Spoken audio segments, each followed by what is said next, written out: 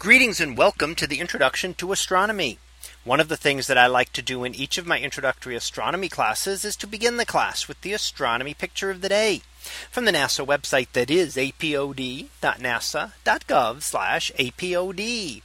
And today's picture for October 14th of 2021.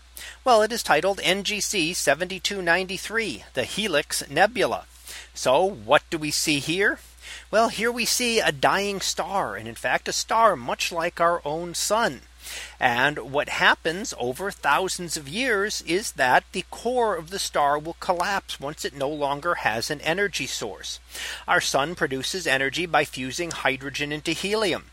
But as with any energy source, eventually you run out of fuel. And when that happens, the inner part will collapse. And the central star at the very center of this image is a white dwarf star, the collapsed core of that star that has collapsed down to about the size of Earth, but has many times its mass, even up to the mass of an entire sun. And the outer layers then get expelled out into space. They grow larger and larger as the core collapses. And eventually instabilities will cause them to be pulsed outward into space. And as we look at this image, we might see that it seems to have occurred over several different times, as there are multiple regions around this over which layers have been pushed out. So perhaps some layers are pushed out earlier, and then later on additional layers are pushed out from additional instabilities as the star has expanded. Now, this is what will happen to our sun in about 5 or 6 billion years. Our sun has a lifespan of about 10 billion years and is about halfway through that life right now. So in about 5 billion years, it will use up the hydrogen in its core and will begin the process of becoming a planetary nebula.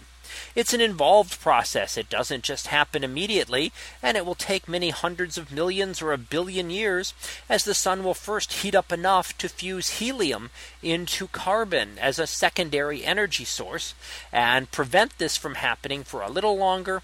Eventually, when all energy sources have been used, the outer layers of the sun will be expelled out into space, and a distant astronomer many billions of years from now, looking towards our solar system, might see a sight something like we see today.